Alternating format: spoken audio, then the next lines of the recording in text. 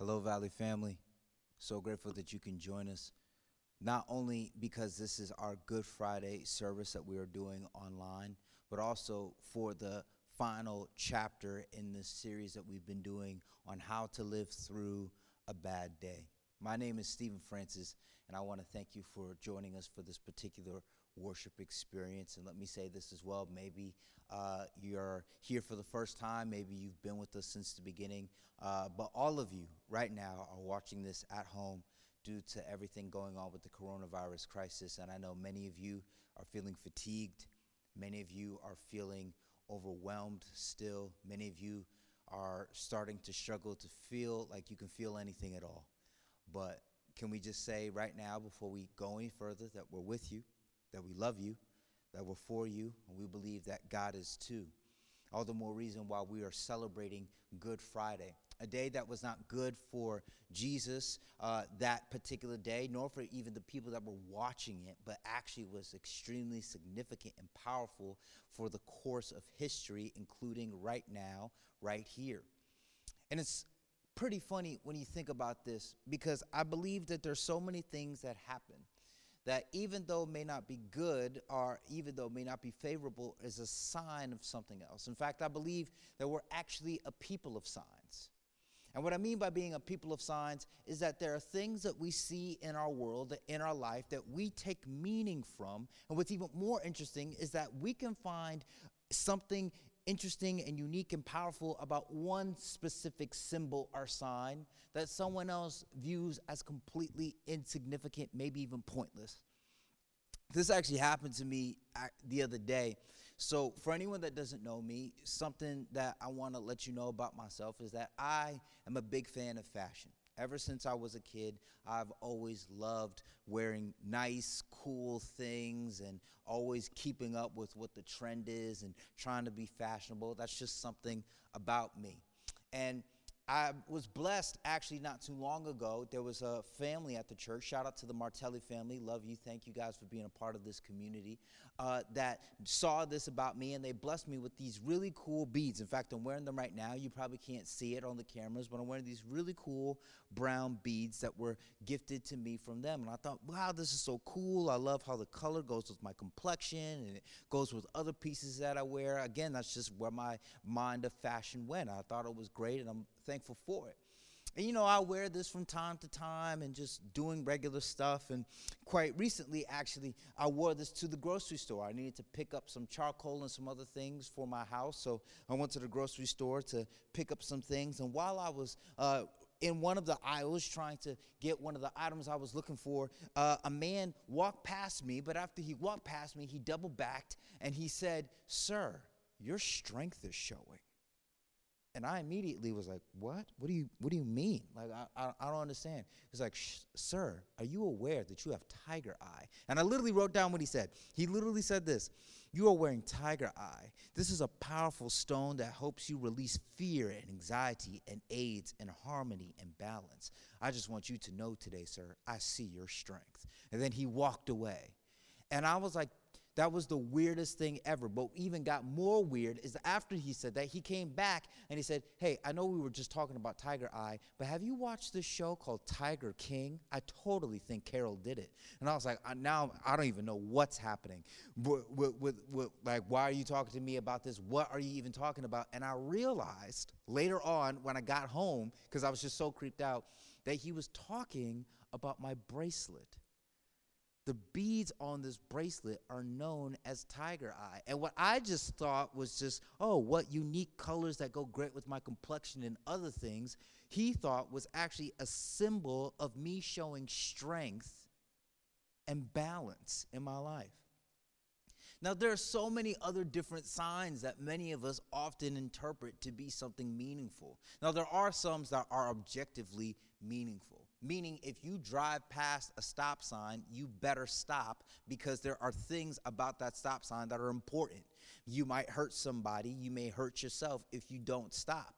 Speed limits are a little bit different. See, I'm a person that doesn't believe in limitations. I believe in the power of God. So when I see a speed limit, I don't see I should be limited this way. I believe, no, God has called us to more, so I am going to go further.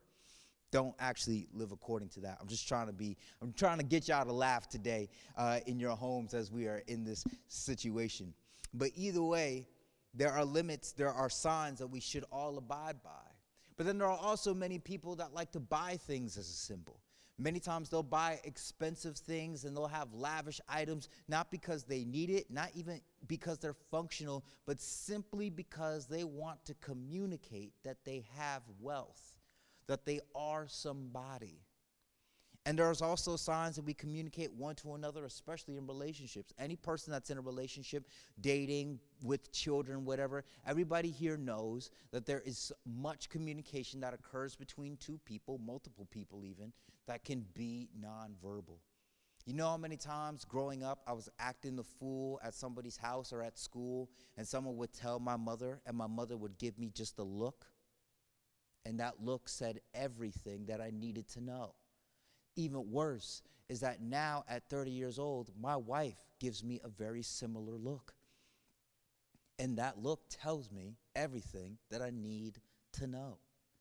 So in this world that we live in, where there are signs and there are symbols that we draw meaning from, so many people are also wondering this: what is what is happening right now in our culture? What is happening right now with the coronavirus mean about us and God?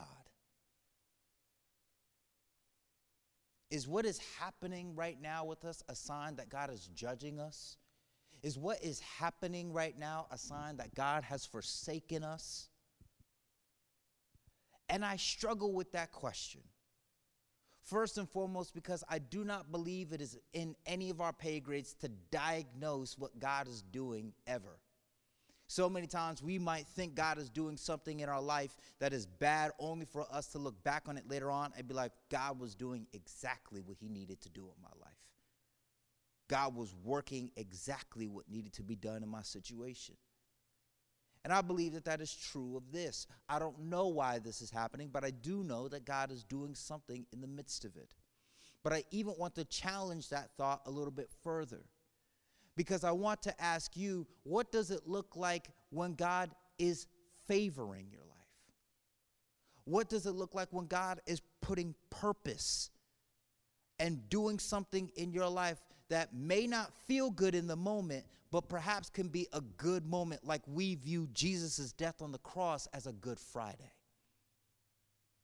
This is what we've been talking about in this series in different ways as we talk about how to live through a bad day. See, this entire series has been inspired by Hebrews 12, verse 2, which says this: keep your eyes on Jesus, who both began and finished this race we're in. Study how he did it, because he never lost sight of where he was headed, that exhilarating finish in and with God. He could put up with anything along the way, cross, shame, whatever. And now he's there in the place of honor right alongside God. See, many of us, we know that we can't do life the way that Christ did life. But we know that we can be inspired and we can live better, closer to what it is that Christ has exemplified for us each and every day, which is what this series has been all about. And this brings me to the passage that we're going to be focusing on, Luke 23, starting at verse 44. It says this: it was now about the 6th hour, and darkness came over the whole land until the 9th hour, for the sun stopped shining, and the curtain of the temple was torn in two. Jesus called out with a loud voice, Father, into your hands I commit my spirit. When he had said this, he breathed his last breath. Jesus, leading up to this, had been beaten, he'd been cut, he'd been called names, he's been abused, he has suffered all types of negative treatment from people even that he thought loved him, that he believes loves him. Yet nevertheless, he experienced all type of hurt, including the ultimate pain physically of being nailed to a wooden cross. And I think about this. That first hour for Jesus must have been excruciating. The second hour for Jesus must have felt unbearable. But then the third hour came, and the fourth hour came, and the fifth hour came, and the sixth hour came, and Jesus still is feeling the pain and the hurt of not only of all that was happening to him right there in that moment, but Scripture also says he bore on himself the sins of the world, to be crushed, to be hurt to that extent. And nobody here, I believe, ever has experienced any type of hurt the way that Christ felt hurt that day. But maybe you are here watching under the sound of my voice, feeling like, man, I know what it's like to be rejected, and the pain hasn't gone away. I know what it's like to be fearful, and the pain hasn't gone away. I have been living in all types of insecurity and all types of bitterness and hurt, and it has been detrimental to myself. And despite how crushing it's been to me mentally, physically, spiritually, it is still not left. And in this time that Christ was on the cross, he had 7 statements that he made, and this has been the thing that we've been focusing on as he was in this excruciating place, the things that he could muster up the strength to say, because all of it is significant and all of it can help us who are living through a difficult circumstance right now, including the people that I was just mentioning. The first thing he said was, Father, forgive them. They know not what they do.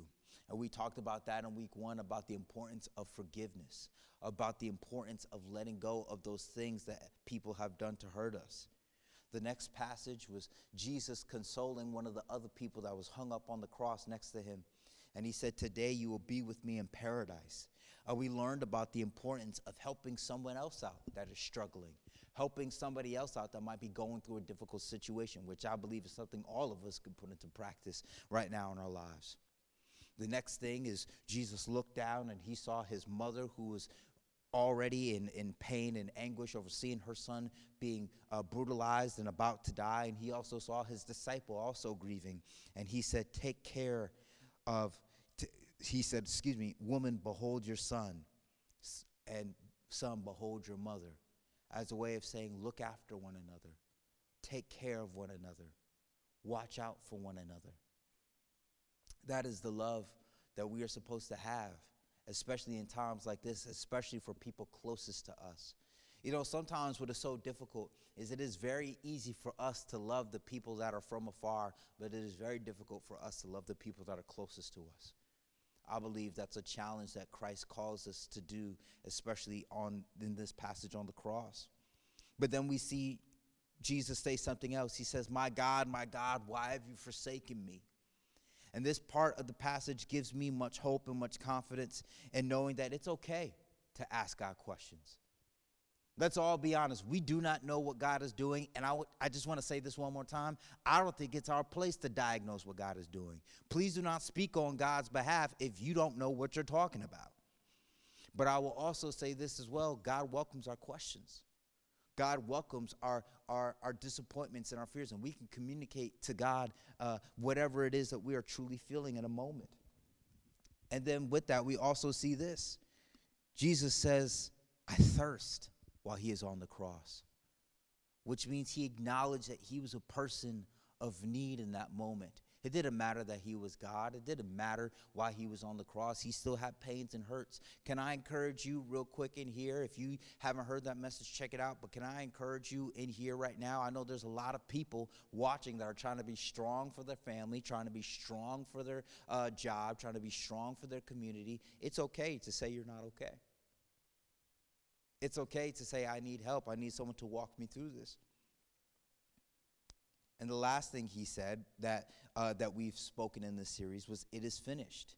And it was not finished. He was still on the cross suffering. He was still on the cross dying. But that statement of it is finished was him having confidence that there was purpose and an end to his suffering. And we believe that that is true for each and every person in here. But the statement that Jesus said before he breathed his last breath was, Father, into your hands I commit my spirit. And before I go any further, I do want to acknowledge just one thing about this passage. Because in this passage, in Luke 23, I believe it's verse 45 even, it says that the curtain in the temple was torn in two. And the reason why this is a very significant part of Scripture is because what it was saying in this time period, the temple that existed, there was a curtain that was a partition between the Spirit of God and the people. And when the curtain tore, that meant that there was no longer a barrier, there was no longer a separation between us and God. Christ's death on the cross broke the partition so that any of us, no matter who we are, no matter what we've done, no matter what we've been through, now have a connection to God that never existed before. I want to encourage you right now that there is nothing that separates you from the love of God. In fact, right now, if you're watching with somebody, just give them a quick nudge on the shoulder or something and just say, there is nothing that separates you from God. Encourage somebody out there today. You can even type it in the chat so that someone else can read it. There is nothing that separates you from the love of God. We need to know that today. We need to live according to that today. But the last words that Jesus said before he gave up the ghost, before he gave up his spirit, was, Father, into your hands I commit my spirit. And, you know, growing up, because I grew up in church, I would hear this passage, and I would say, like, this was Jesus's last words, because he was just saying, take my spirit, God, I'm done. Take my life, God, it's over. There was this old show where this dude, every time he would have a heart attack, he'd be like, I'm coming, Elizabeth. Like, I thought that would be what Jesus was doing in that moment. But actually, this passage, Father, into your hands I commit my spirit, is a quote from a psalm. And we see in Psalm 31 what the actual context of this verse meant.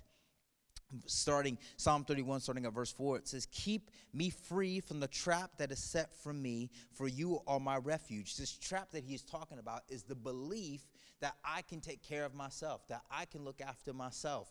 You are my refuge, God, not me, not what I can muster. You are the person that I depend on. Into your hands I commit my spirit. Deliver me, Lord, my faithful God.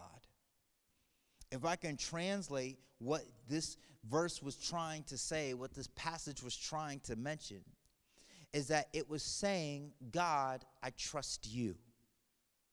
I don't trust myself. I trust you.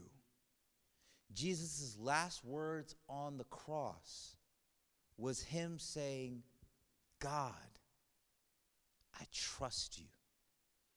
In the midst of the pain, in the midst of the suffering that I am enduring, I trust you. And Jesus trusted God to the very end.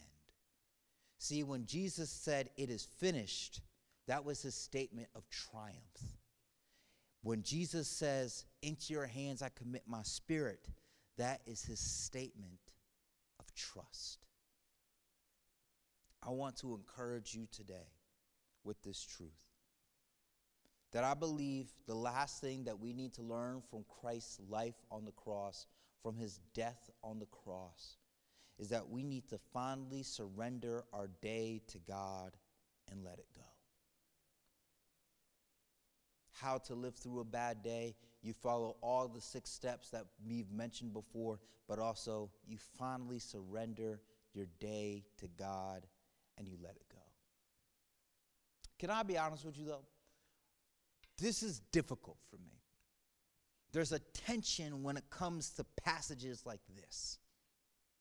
Because the truth of the matter is, I believe that there are simply things in this world, that there are simply things in this life that I'm responsible to figure out. They could be very minor things, but they're still up to me. If I'm in line at McDonald's, that is not the time for me to pray, Lord, do I get the McNuggets or do I get the Big Mac? Lord, reveal your will to me. Show me what you want me to eat, God. Do you want me to get the medium fry or do you want me to get the McFlurry, Savior? Show me the way. I don't think God cares. In fact, if you pray to God about what you should get at McDonald's, the Holy Spirit might convict you to leave McDonald's because it's not good for you. except the fries. The fries are anointed, let's be honest. McDonald's fries are the best fries you can ever buy anywhere because the Holy Spirit descended upon those fries. But that's not the point. God doesn't care about that. When I got dressed this morning, I didn't need to say, God, do I wear the black shoes or the white shoes? Show me your will, oh God. Show me which. God doesn't care. God cares about you, but God doesn't care about that. But then there's also other things in our life that God does care about, that you can pray to God about, but ultimately, if we can all be honest, who are watching, it's up to you to figure it out. I've mentioned this before in a previous message that I did a while back ago, but I remember I was hanging out with a friend of mine, and my friend was saying that, man, I've been praying that God would help me lose weight. And I laughed at him.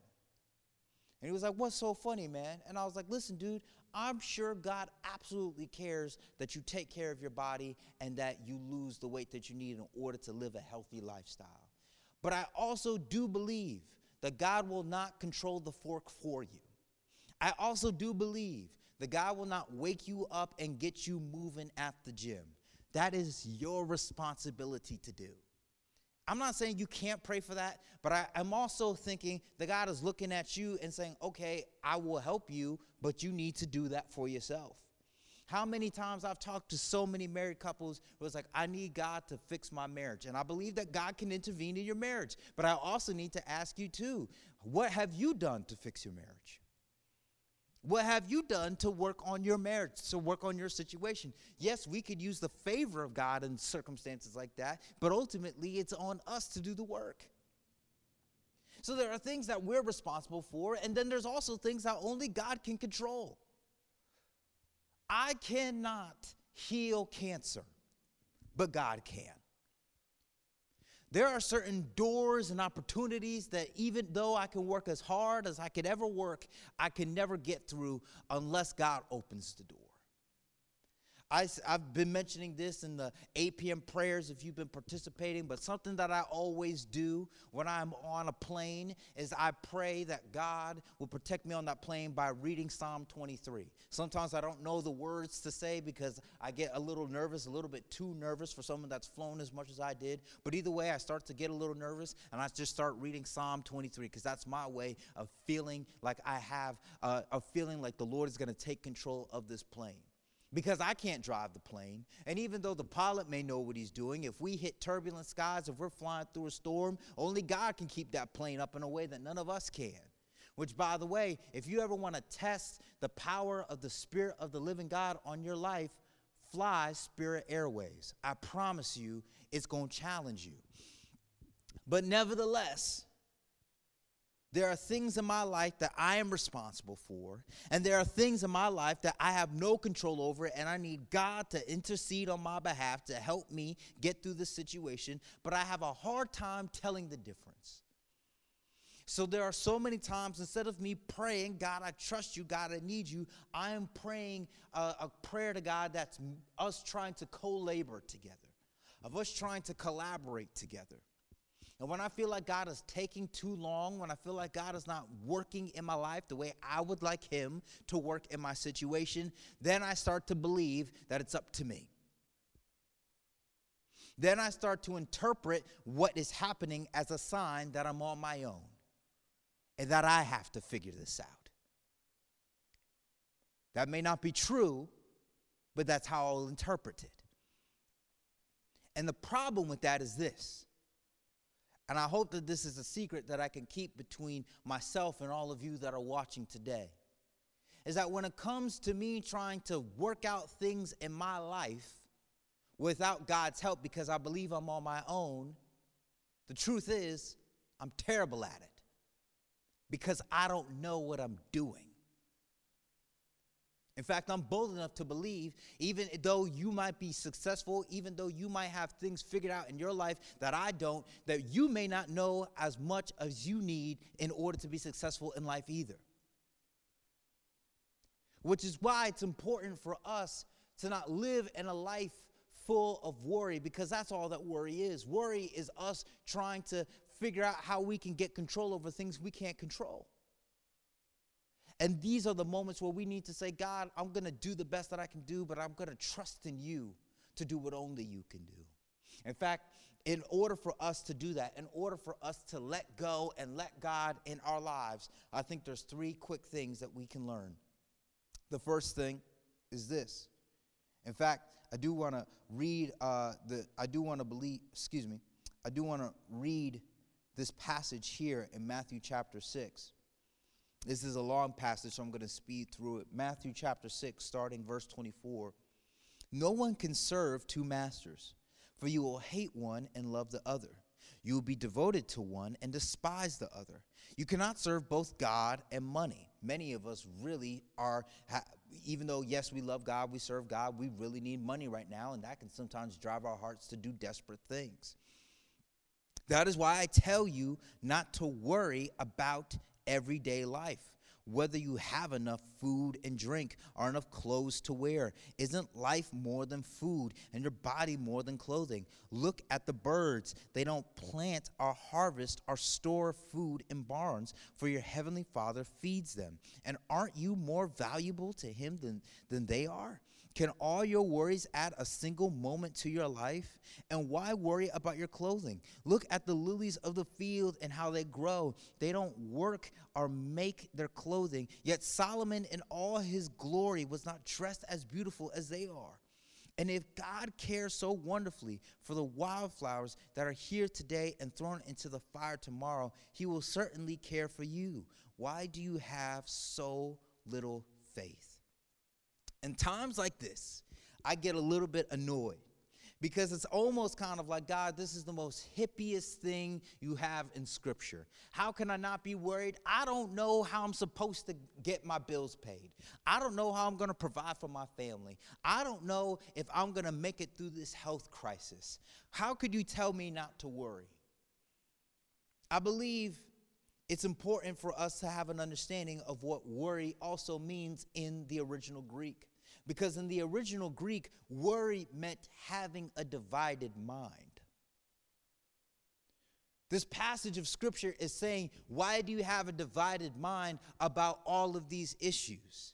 Meaning, are you going to trust that God is going to take care of it? Are you going to be the person that says, no, I'm going to figure it all out on my own because God is taking too long and he's not doing what it is I'd like for him to do?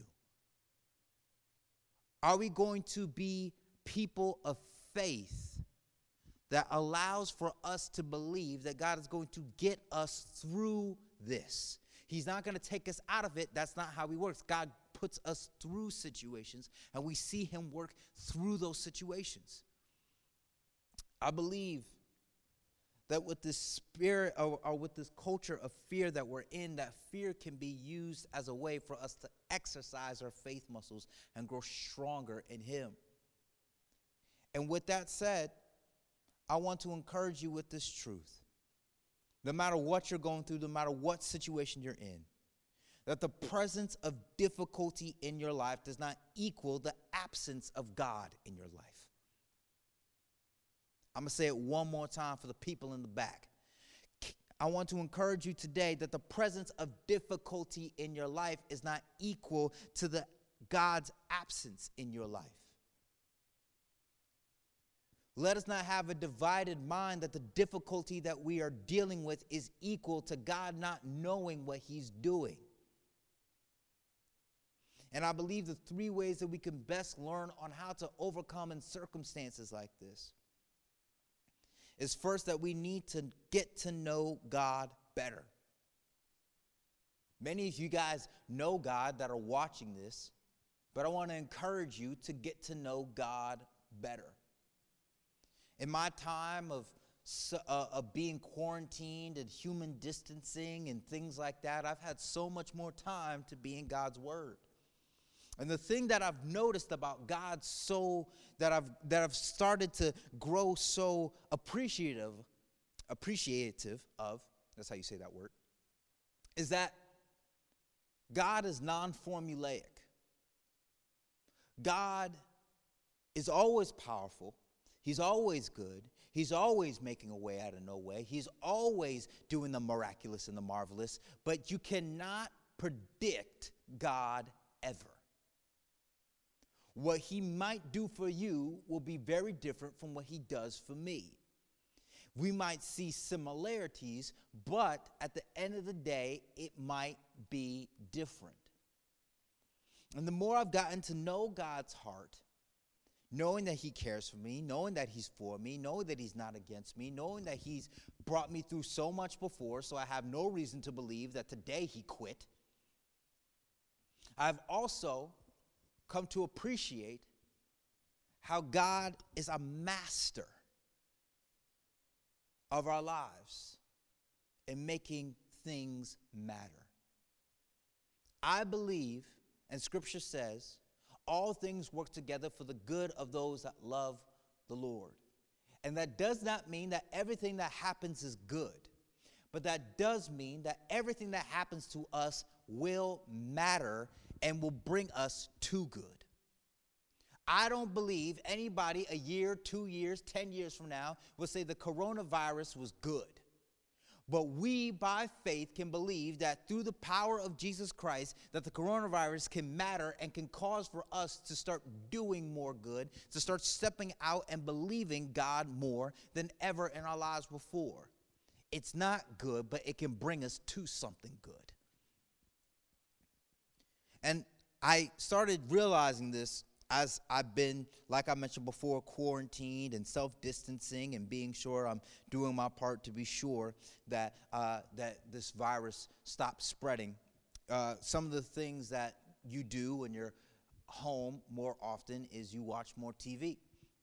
And my wife has a lot of shows that she enjoys, and I have my shows that I enjoy, and oftentimes we'll come together and see if we like the shows that we like. And one of the shows that my wife likes to watch is Baking Wars and Sugar Rush and these shows where there's these competitive baking competitions. And what I love about these shows, honestly, is that you get to see just masterful creations of things that are edible. In fact, I have a picture of one of those things right here. I just want to show you real quick of just this beautiful, decadent cake that was made for a ceremony and a competition, and the person won. It was wonderful. And my wife loves those shows. And the show that I often like to enjoy is another show similar to that called Nailed It, where they will have people that compete that are not masterful, that are not skillful whatsoever, and they get told to make something like this, and it comes out like that. Completely different than what was so masterful and creative on another program.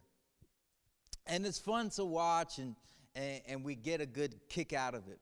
But it hit me the other night how interesting it is that the person that made the beautiful cake and the person that made this mess had the same ingredients, had the same tools, but one of them was a master at what they did, and the other one straight up just didn't know what they were doing. And I started to think to myself, is that not true about my life?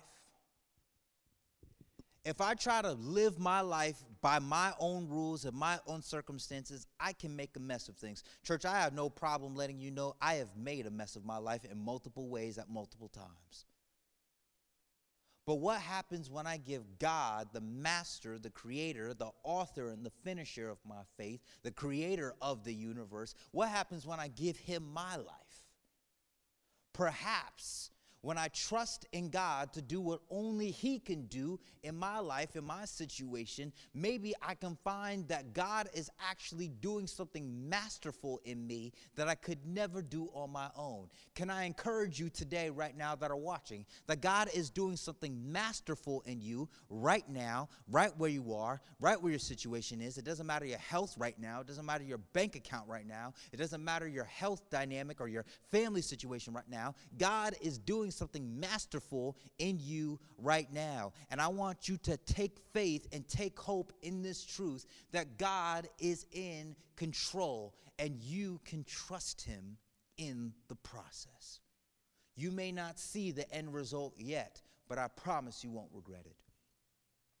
The next thing that need to do, because we know God better and we can trust in him, is we need to put God first in every area of our life.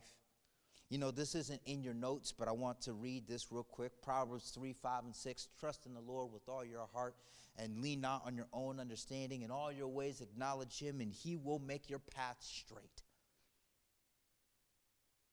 Seek ye first the kingdom of God and his righteousness, and all these things, all of these worries, all of these, the food you need, the finances you need, the clothes you need, the mortgage you need, whatever you fill in the blank, all these things will be added unto you. You know, the thing about our relationship with God so often is that many times we have moments where we come to trusting in God, but the thing that I want us to know is that God is someone that wants to not only have our trust in big things, but God wants us to have our trust in him daily. Meaning, God wants us to be able to not just trust him for a cure, but to trust him in the preventing of something going wrong. God wants to do some significant things in your life today. God wants to do some things of significance right now, but if we leave it to ourselves, we may just trust in God just to get us from point A to point B in a big situation, but God wants to help you avoid big situations that are troubling and maybe step into some big situations where he is impacting people around you. If I could make this a little bit more clear, let me put it this way. I had a stage in my life, in fact, it was while I was pastoring here at Valley Christian Church, where the Lord put it on my heart to be sure that anytime I was outside, I would ask somebody, whether it was a cashier at a store, whether it's the teller at the bank, or someone even buying or helping me buy sneakers, that God put it on my heart to say, ask that person if they need any prayer. Ask them if there's anything that they need prayer for. And can I be honest? I'm a pastor, I'm a Christian, and I believe in the power of prayer. There were so many times I was like, God, I don't want to do that. I'm just trying to mind my own business right now. I'm just trying to get this coffee. God, I'm not trying to make this a thing. I know I'll pray for them. I don't know what they need prayer for, but I'll pray for them in my head. But I don't want to, make it awkward by asking them. And I felt God continue to tell me, ask people if they need prayer. And I began doing that. And there were a lot of times where I said, hey, is there anything you need prayer for? And they said, no. And I was like, okay, well, that must have not been God then. It was, but it didn't feel that way. I've had times where I said, hey, is there anything you need prayer for? And people was like, actually, yeah. Like, could you pray for this? And, hey, why would you ask that? And what do you mean by pray for people? Can you tell me more about it? And I've seen people even attend this church because I asked them that question. And I've also had a recent situation where I was on the phone with somebody, and this person was helping me through some customer service issues, and the person was about to hang up, and they said, hey, is there anything else you need today? And I said, yeah, sure. Is there anything you need prayer for? And again, I'm just trying to mind my own business, but now that I've trusted God every step before then, I was able to ask this person, is there anything they need prayer for? And the person that I was talking to on the customer service line began weeping, literally sobbing on the phone. And keep in mind, they were still recording the phone call for customer assurance purposes. And the person begins to tell me their story of how they've been struggling with their health, and now they're about to have a major surgery in the hopes that they'll be able to live a longer life, and they are terrified and they are in fear, and they needed to know that day that God was with them, that God was real. And suddenly, doing their job, answering phone calls, someone says, is there anything you need prayer for? My obedience from the beginning brought me to a place where I was comfortable enough to trust God to ask somebody then. There are steps and there is growth to our faith in God and trusting that he is going to do something in our lives. And I believe that there's people right now where God wants to do something in your life. But we need to trust him daily. We need to be sure that we put God first in every area of our life. The last story I'll tell you, because this just blows my mind, and then I'll move, and then we'll go into the last point. One of my mentors, Kevin Queen, one of the pastors in an incredible church in Tennessee, told me this story one time about how he would jog around his neighborhood, and there would be a person that was in his neighborhood that would always be watering his grass. And God told him every time he would run past him, it was like, go tell him about me. Go tell him the gospel. And the guy and my mentor, Kevin, he'd be like, dude, I'm not doing that. I'm sweaty. It's hot. He lived in Atlanta. He's like, I'm sweaty. It's hot.